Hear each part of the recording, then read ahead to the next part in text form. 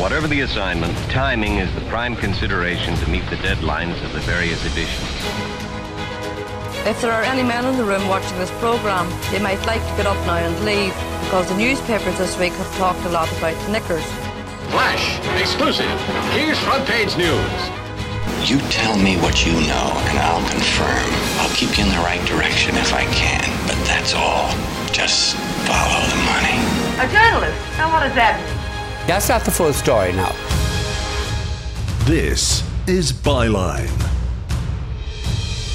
Sarah Kendzior is one of the most vital voices in American journalism today. She is the author of The View from Flyover Country, Dispatches from the Forgotten America, which is a brilliant collection of essays rooted in what is known as the American Midwest, with her writing preempting the much more laboured coastal journalism that parachuted into America's heartland following Donald Trump's quote-unquote victory in 2016.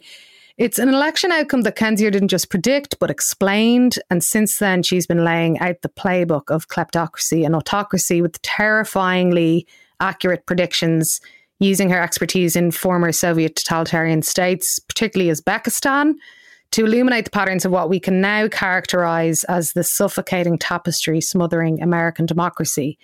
She is also the host of Gaslit Nation podcast with Andrea Chalupa, and her latest book, also a New York Times bestseller, Hiding in Plain Sight, The Invention of Donald Trump and the Erosion of America, documents the corrupt relationships with Russian criminals across not just the Trump administration and its, hangers-on, I suppose, but also the FBI.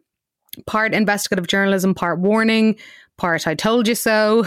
It's a vital read in a market heaving with Trump books, not least upcoming ones from John Bolton and Mary Trump. Welcome back to United Ireland, Sarah. Oh, thank you for having me.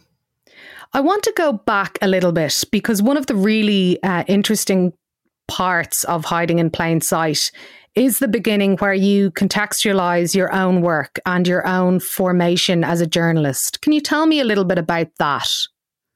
How far back do you want me to go in terms of... All the way back. Well, I started in journalism in 2000, right after I graduated from college. I worked at the New York Daily News. I was there from 2000 to 2003, which meant I was in New York during 9/11, covering 9/11, and also covering, I think, the most pivotal transition in media, in modern media history, which is from print to digital. And the fact that breaking news was now primarily through the internet, which was good in some ways for audiences to get more accurate, up-to-date information, but which economically bankrupted the media industry. And from there, you saw a real transformation where this became an industry aimed at elites, largely staffed by people who could afford to participate in it, who could get expensive degrees, who could work unpaid internships in very expensive cities. And, I discuss all that in View from Flyover Country, but in Hiding in Plain Sight, I discussed some of the geopolitical and national security implications of this, because it meant people like Jared Kushner were going out and buying newspapers, and that various children of political elites, of corrupt individuals were working in media, framing the narrative, dominating it. We're feeling the effects of that right now in the Trump administration. And I also think it's why there's been so much misinformation, sloppy reporting, and propaganda delivered to the public.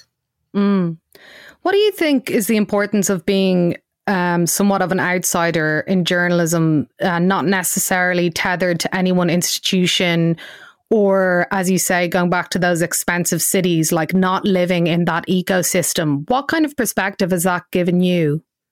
I think it's beneficial, and I think one of the things that's odd to me is that I am an anomaly in U.S. media in terms of national political coverage. It's covered almost exclusively from New York and D.C., but there's no reason that me or anybody else living in the Midwest or the South, I'm based in St. Louis, Missouri, should be less informed on these issues or, have less insight than people on the coasts. I think there's an advantage to not being in that bubble. But, one of the reasons I was able to cover Trump and predict the administration's actions in the way that I did is because of expertise I gained, irrespective of where I live, which is that, I have a PhD in anthropology. As you mentioned, I studied the authoritarian states of the former Soviet Union, which unfortunately proved directly relevant to studying kleptocracy in the United States under Donald Trump.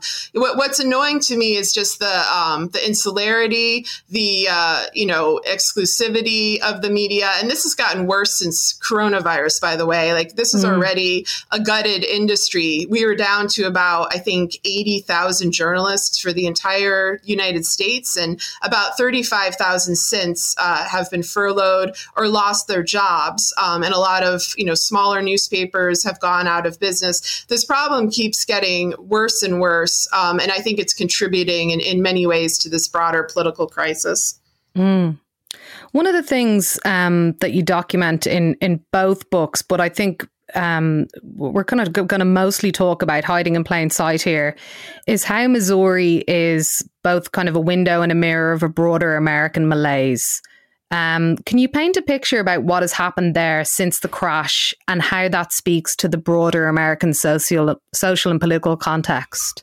Yeah, Missouri historically has been the bellwether state. It was called that in part because you could rely on Missouri to vote for the winner of the presidential election, no matter which party it was. It would sway back between Republicans and Democrats. And in the same way, it tended to anticipate broader national trends. And you even find some of the seminal figures that imagined what America was or America could be coming out of Missouri. People like Mark Twain or Walt Disney or Chuck Berry, people who invented these quintessentially American forms of expression.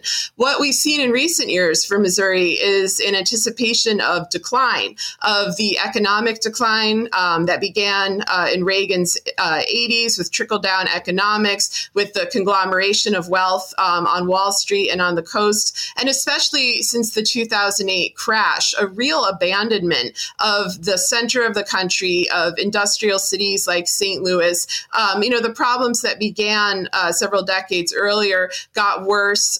They accelerated rapidly. We've also seen movements for better and for worse coming out of Missouri. The Tea Party was born here to some extent, and then that led to the, conservative extremism that helped birth Trump and give him institutional support. Black Lives Matter was spurred largely by the Ferguson protests in 2014. Ferguson is right outside St. Louis City. And so, this is the heartland, and it anticipates what will happen in America nationwide. And among the things I describe in Hiding in Plain Sight is the role of dark money in politics, the role of corruption in politics. What happens when you have an executive, in this case, the governor of Missouri, who's been indicted for crimes but refuses to leave office? This is a situation that I think we may see in the U.S. in November if Trump refuses to leave, should he lose the election, and so on. So unfortunately, it's a dark kind of prophecy that comes out of Missouri, but it tends to be very accurate. A lot of the context of what you write about is rooted in the impact of the crash, kind of socially and economically, even though, every country has issues that go far deeper than that. But I do think it's interesting that there is less attention paid to the trauma that caused people and what directions they went in after that. And we certainly kind of see that in Ireland. It's obviously very obvious in the UK and around Europe, and particularly in America as well. Do you think that story and the how that has resonated is kind of forgotten because now we're entering into another, monumental economic collapse and recession? Yeah, I do think it is. I think at the time it was underplayed. We heard in 2009, 2010 that we were entering an economic recovery. Most people never felt that recovery firsthand. It certainly wasn't evenly distributed.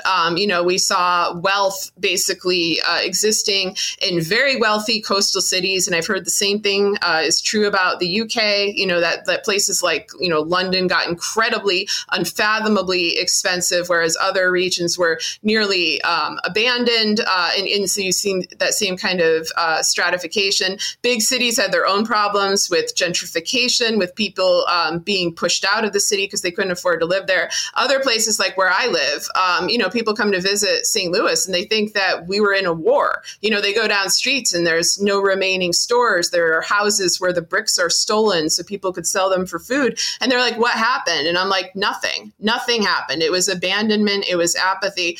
And I think that, it affected people differently in geographical regions. But I think what it affected most was our conception of the future and what kind of possibilities awaited us. And, I turned 30 the year of the crash in 2008, and I had a baby a couple years before. And my entire vision of what was possible in life, which by this point had been, sort of shrunk by the catastrophes of living in America in the 21st century already. So I already had, very few hopes for the future.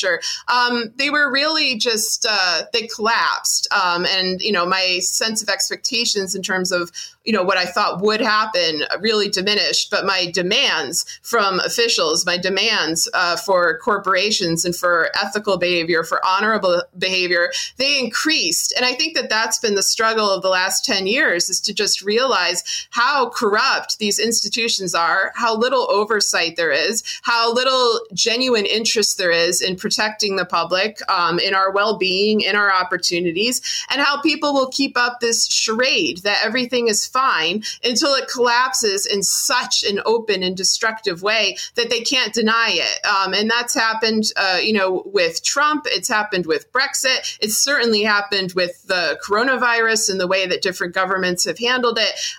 The one thing that's really changed for me is that, 5 years ago, people thought I was being hyperbolic or pessimistic. They thought I was exaggerating about the severity of these crises and about the threats that we faced. Nobody thinks that I'm exaggerating anymore.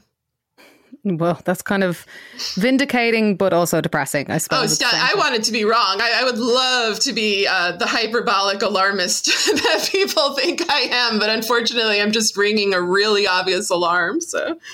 There's an interesting line in the book about the crash, like all these slights that are done to people, that things feel out of control, that, as you say, like the future kind of evaporates, possibilities become so less tangible, but the rage stays.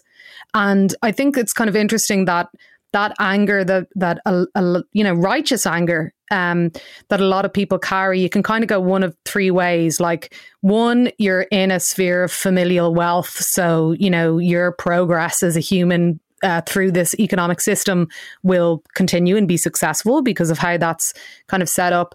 The second is that, you try and affect change and make things better and be a realistic pessimist, or whatever you want to call it. And the third is what we're seeing, which I might go back to in a little bit, is the propensity towards conspiracy and a much more kind of far-right extremist perception, which has been brought on by the collapse in truth and information as well. And maybe that general kind of existential feeling that a lot of people are feeling about a quote-unquote rigged system. But just about the dominance of Russia in the book, various Russian, gangsters, oligarchs, Putin, Manafort's behavior, they kind of dominate a lot of the narrative of the book. But I want to talk about two things. First of all, the strategic importance of Trump Tower as an effective base for the Russian mafia in New York, and Semyon Mogilevich, apologies, who is a character a lot of people in Europe may be less familiar with. Can you tell me about those two things, because they kind of interlink? Sure. Well, first with Mogilevich, people in the U.S. are also less familiar with him. You almost never hear him discussed, even though he was on the FBI top 10 most wanted list for decades and was labeled the most dangerous person in the world, by Robert Mueller multiple times, but especially in a 2011 speech. So Semyon Mogilevich is basically the head of the Russian mafia, and the nature of the Russian mafia has changed with the times. He kind kind of embodies what we were discussing before with this incredible economic inequality, hoarding of resources, white collar crime. He's the nexus around which white collar crime, organized crime, and state corruption grows. He came out of the Soviet Union. He left it after he procured an Israeli passport through Robert Maxwell, the mobbed up publishing UK magnate who turned out to be secretly a Mossad spy. I mean, the story, as I lay it out in the book, is very complicated, but to make it short, Mogilevich basically started setting up operations outside of, what became the former USSR throughout the 90s. He was particularly active in New York. There was already, a Russian mafia stronghold in New York. A lot of it was based in Trump Tower, starting in the mid 80s. Trump Tower was basically a dorm for the Russian mafia. And so where these things start to collide for Trump is that in the 1980s, Rudy Giuliani spent a lot of his time wiping out the Italian mafia from its stronghold in New York, where it had been for decades. What it was replaced with was the Russian mafia, who were looking for places to launder their money. And so typically they do that through real estate, through casinos. And in Donald Trump, who already had established Kremlin ties and mafia ties at this point, they found this perfect person. He had gone bankrupt multiple times. Nobody would lend to him.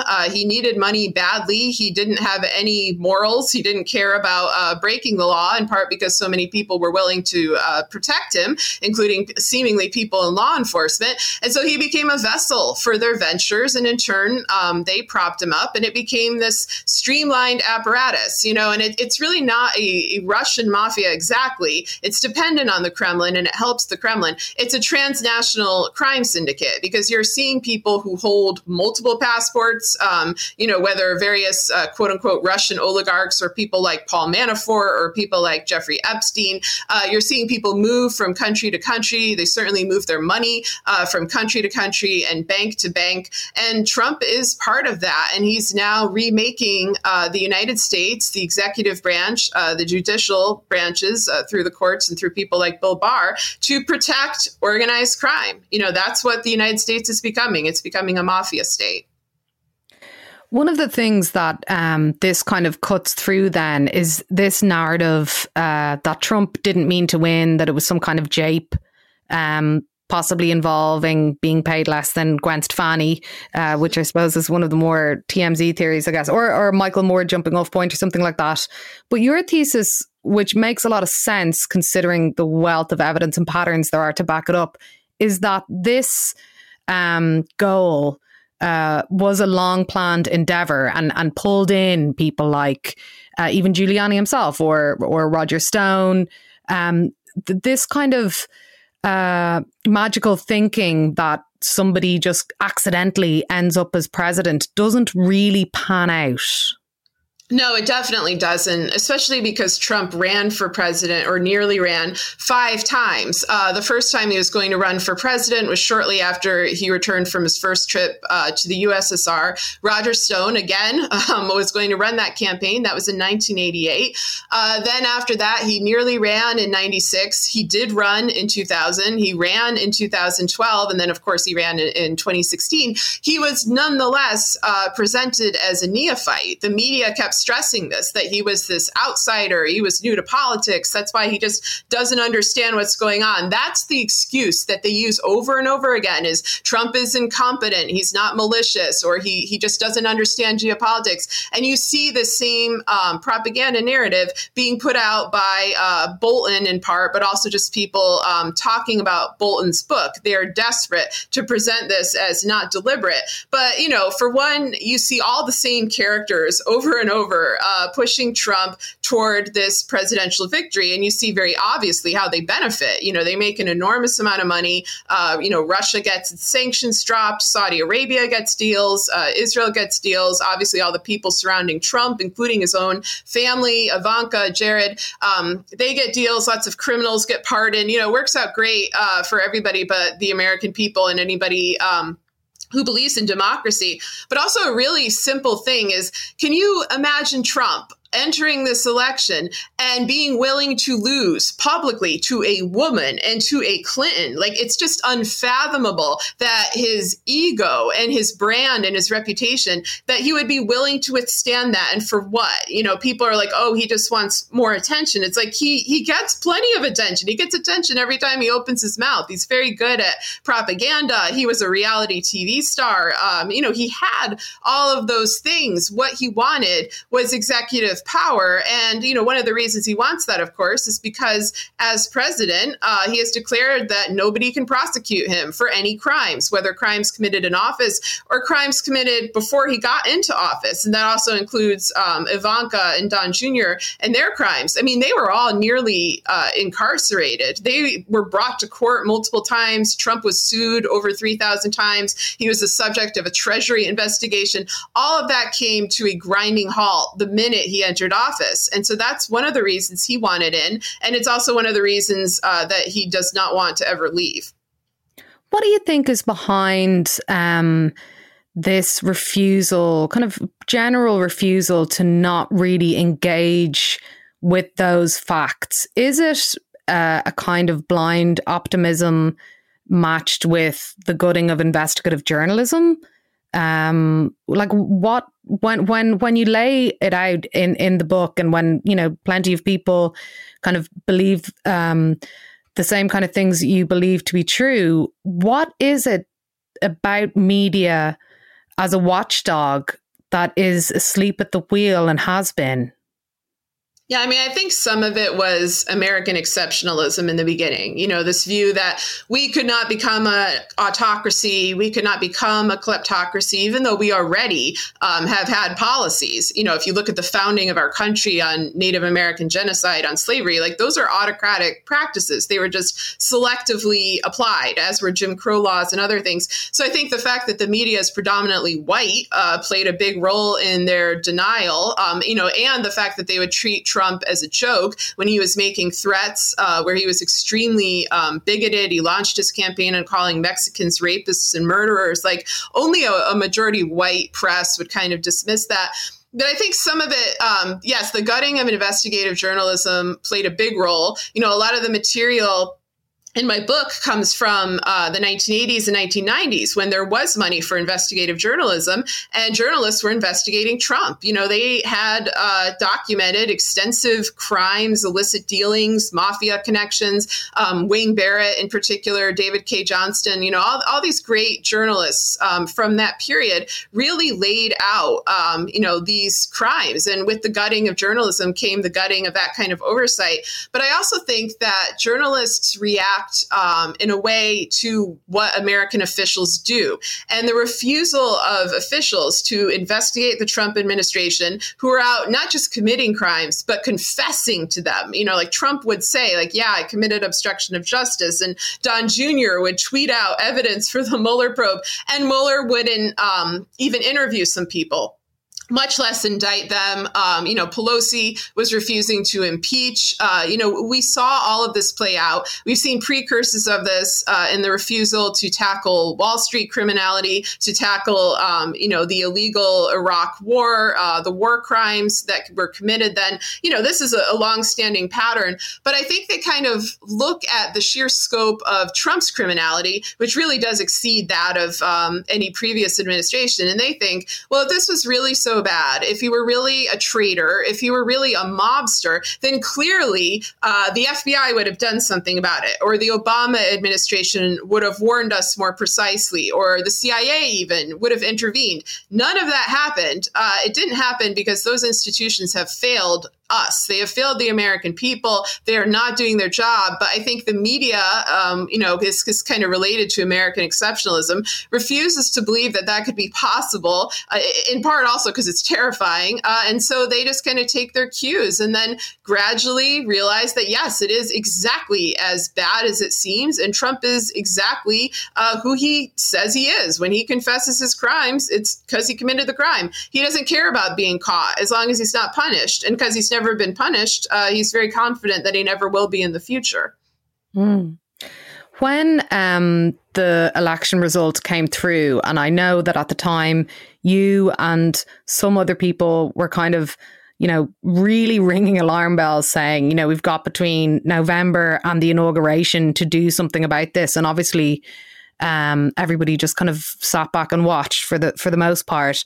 But I think a lot of people felt a similar thing about this guy is not going to leave. And I think as we have witnessed and seen how compromised American democracy has become over the past 20 years in terms of people being disenfranchised, voter suppression, all that kind of stuff, most of it very kind of racialized.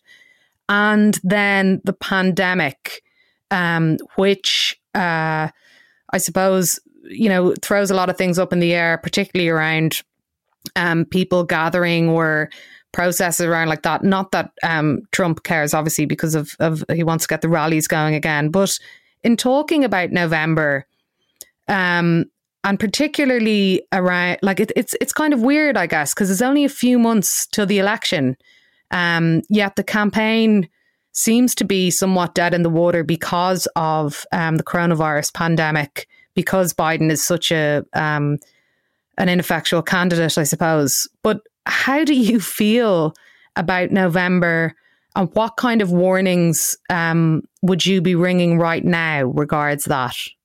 Yeah, I mean, I've been worried about November 2020 since November 2016, because once an autocrat gets into office, and he is an aspiring autocrat, it's very hard to remove them. And that's still the case now. And there always were all the same problems from 2016, domestic voter suppression, based on the partial repeal of the VRA, the Voting Rights Act in 2013, foreign interference primarily, but not exclusively from Russia, hackable machines, which is something that nobody wanted to address until it came out that Russia had infiltrated all 50 states, had gotten into voter databases, gotten into election machines. Officials keep insisting, oh, well, they didn't do anything, which I find odd. Like, why would you make that effort if you aren't going to do anything? The Senate minority leader, Harry Reid, before that election, outright said Russia intends to falsify election results. And he said that in a letter to FBI head James Comey, who did nothing. But the fact that he warned in advance, I think, is interesting.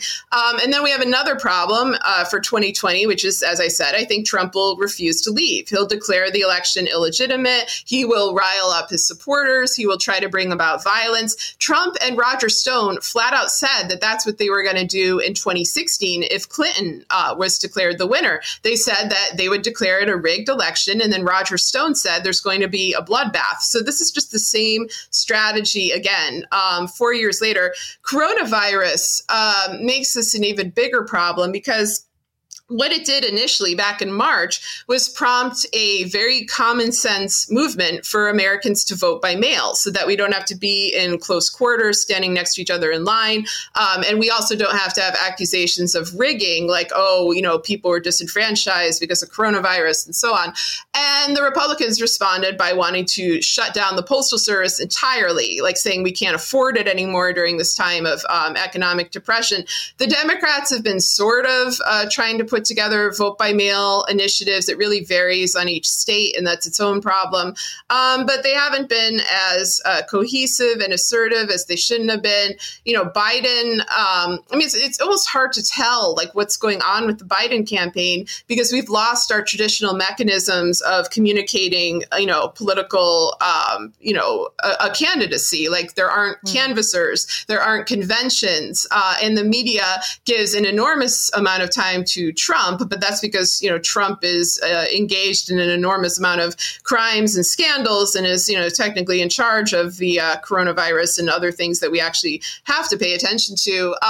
But it is messy. That said, I think if it were a free and fair election, Biden would win. And I think he would win pretty easily. And I didn't really think that was true with Clinton and Trump in 2016. I thought Clinton probably, won, but it wasn't a guarantee. But people are very fed up. I live in a state that voted for Trump, and people hate him. I've seen that loss of just faith in him or expectation. People are extremely frightened because of the economy, because of coronavirus, because, the government is ruled by a maniac. He still has support, but I would say it's not more than like maybe 20% of the population, 25%. And that's why the ability to vote, to make sure every vote counts, to make sure people aren't disenfranchised, to make sure that the votes are on paper, that they cannot be, manually changed. That's all really important, because I do think that even though Biden is a pretty lackluster candidate, people prefer him over Trump. They can't handle the chaos anymore. But whether we'll get the chance to express our vote is another issue entirely. Do you think that that would have been the case had the economy not crashed so monumentally? I guess the thing that Trump has had in his back pocket, because economies and markets are such weird things, that even when freedoms and the social good is being diluted in a country, if the economy holds up, it does seem that American voters stick with their guy.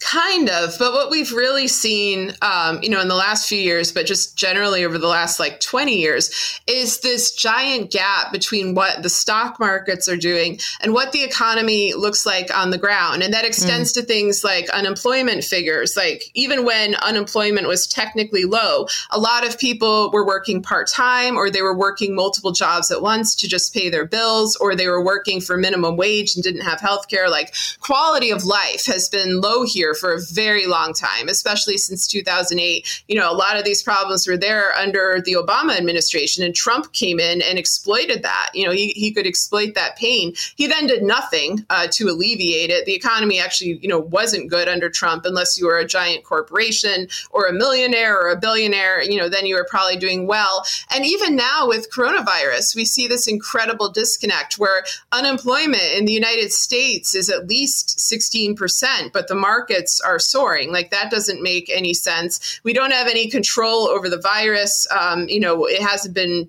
coming down here like it has in other countries, yet the markets go up. That doesn't make any sense. And so, we really see the domination of the donor class and, economic elites in this regard. But I think people were fed up with Trump before coronavirus hit. Perversely, there was a group of people who voted for him because they thought of him as a strong man. They were really fooled by that image from The Apprentice, that he was this big business tycoon. He was like a take charge kind of guy. He was also an outsider. Some people fell for that. And he would come in and he would make things right and he would bring back jobs. And when none of that happened, and he also revealed himself, as this tantrum throwing, tweeting asshole, like people are just fed up with that.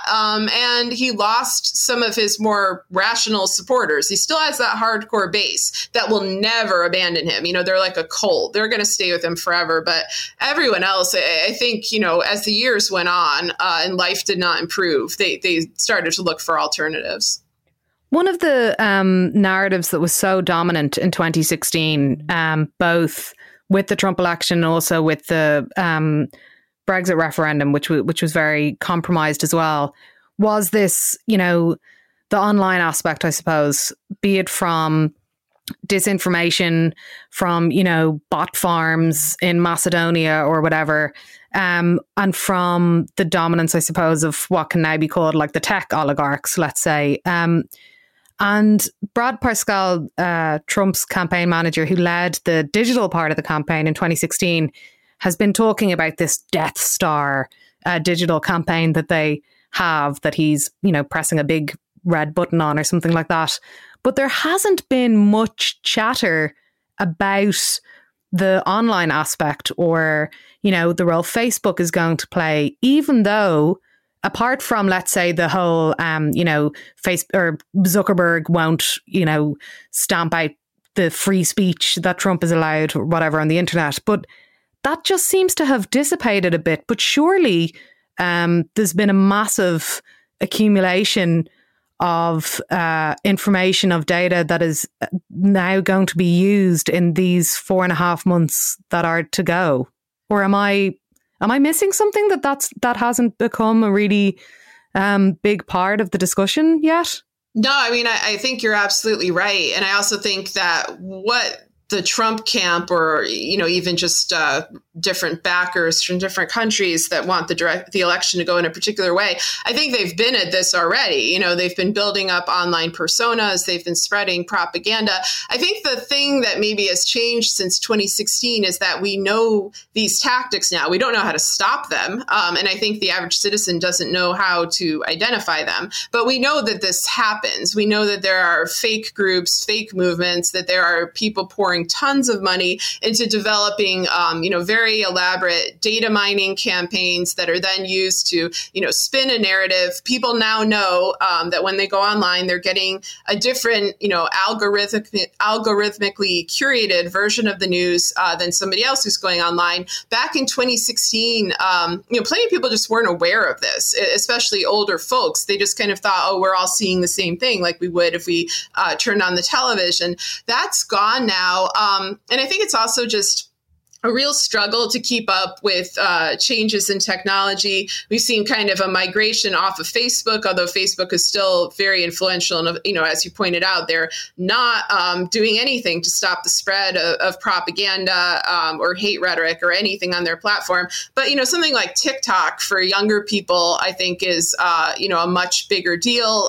People don't I think adults don't even know what's going on there. I only kind of know because I have a 13-year-old daughter. But she shows me political content and I'm like, oh, well, this is, very interesting stuff. And I think it's going over the heads, of a lot of older folks. And so, that's part of it. But I definitely think it should be examined more.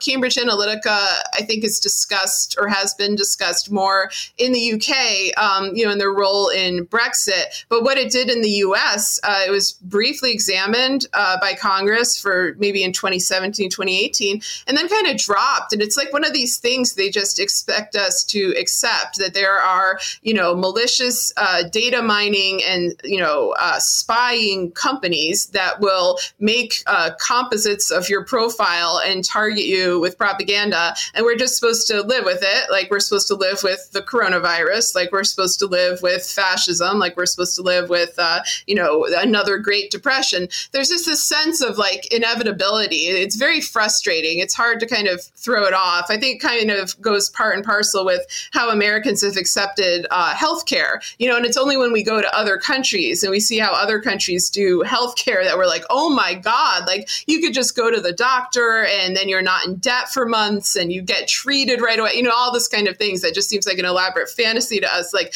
that's why I always encourage people to really keep their expectations high, even if you don't think they'll be met. You need to have standards, you need to have ethics, or you get used to this. It becomes normalized. And I think that that's what's happened with these cyber propaganda campaigns. One of the things that's very not normal, I suppose, in a really good way, is the current kind of protest movement, which is ongoing, that orientates in and around racial injustice. Certainly viewing this from afar, the fact that it did seem that American society was really digging into an issue that has formed its country in kind of a toxic way, and that white people were marching in solidarity and with empathy and protesting alongside African Americans and people of colour in the US, and of course, and the ripple effect that had out all across the world, including in Ireland. Is that making a difference? How is that changing the conversation? The coverage of it seems to be lessening. I'm not sure if the protests are in the same way. Will that have an impact in November, do you think? Do you think that white America is waking up to, a legacy and contemporary system of discrimination and crimes, and that a more empathic society could emerge? Yes, I think the protests are a big deal. And I do think, white people have been waking up to a lot of systemic injustices, that Black Americans in particular, but also Native Americans, any American that faces state-sanctioned discrimination that they've been experiencing for a long time. I think there's a few reasons that, white people are so heavily involved in these protests and weren't, for example, back in 2014, 2015 with Ferguson and Black Lives Matter. here. The first is that in the last 4 years, we've actually had enormous protests on a pretty regular basis, the biggest in U.S. history since Trump was elected. Like we had the Women's March, we had anti-gun violence march, we had migrants' rights march, we had a march to get an investigation into Russia. Like these happen all the time. They were often led by, middle-class white women. And so this group of women, which is very large, and they participate in groups like Moms Demand or Indivisible, they got used to being protesters and to being activists. A lot of them had never done that before. It was only when Trump came in. And so when these new protests emerged, they were already used to getting out on the street and having signs and getting their group together and all of that. So they were happy to join in and to support it. And I do think that a lot of people have woken up to just, blatant racism, to things like, today we had a good ruling on DACA, on immigration, but to just see the abuse of immigrants, to see such open white supremacist initiatives from this administration, I think that shook up some kind of white people who were not paying enough attention.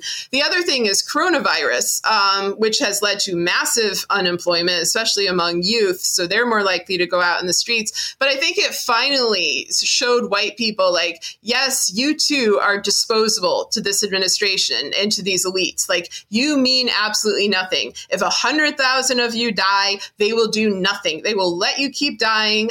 They only care about the economy. They're not going to do anything for your benefit. Your life can be taken from you at any time and no one will care, which of course is the Black experience in America. It's being denied resources. It's being denied respect and being denied dignity as a human being. And then on top of that, being targeted by racist police, and not able to do anything with any sense of safety or comfort, not able to, drive down the street or go shopping without wondering if you're going to be pulled over for the color of your skin. And I think that, that sense of, that you could just be tossed away, that's finally hit home for white America. And so there is more sympathy for Black America, more understanding. They believe, things that are true. Cell phone cameras, of course, make a difference there, but that was true 6 years ago. And so I think it's good. I think the protests will continue. What always happens is the media loves it when there's arson or violence or something like that. And when, of course, Trump threatened to unleash the military on the protesters, they paid attention to that. When there are peaceful protests, they don't cover it. They barely covered the protests that I mentioned. They didn't cover the Ferguson protests except for a few weeks. They actually went on for about 7 months, but it was only the weeks where there was violence or fires that got on TV. And so I do think, though, that they're important because they build up these community organizations. They change people's perceptions. I've seen the protests spread out into parts of Missouri that are almost entirely white, where you would never have seen protests 5 or 6 years ago. And I think that there is a real change in perception, and that's a good thing. But they're up against an aspiring autocracy. So, this battle is not going to be easy. Before you go, I want to float a theory I have about not the next American president, perhaps be that another term for Trump or Biden, but the one after that. One of the things that has been floating around for a long time, and that has kind of been batted off as a bit of silliness, is the QAnon communities and conspiracies. And so I just have this kind of a bit of a, idea that if there's always another bigger, more menacing clown waiting in the wings, that the trajectory of the American presidency could potentially become a real cult conspiracist figure. Now, we know Trump is a conspiracist as well, but somebody who's much more pronounced in that way. We see QAnon conspiracy theorists running for office now. And I was just wondering what you think about that. Is it being overlooked too much, or am I just doing a conspiracy in a conspiracy? No, I think it is being overlooked, and I think it's important. QAnon, when it first came out, the minute I saw it, I was like, my God, they're taking things that are real, like actual giant, scandals and evidence of corruption, and they're inverting it so that Trump becomes the savior of it. Like, for example, the Jeffrey Epstein sex trafficking espionage network is completely real, and that was something that QAnon was interested in, and they ignore the part where, Trump was accused in court of raping a 13-year-old procured by Epstein. They ignore his own connections to Epstein and Maxwell, but they're not wrong that it existed. They're not wrong about the rest of it. And, but instead you get things like Pizzagate. You get that same kind of scandal, covered up in something that has big grains of truth, but that is false. And so I think the best way to deal with QAnon is for everyone to tell the truth, because our own officials on, quote, the good side, they're not telling the truth either. They're not being straightforward about Epstein, about Trump and Russia,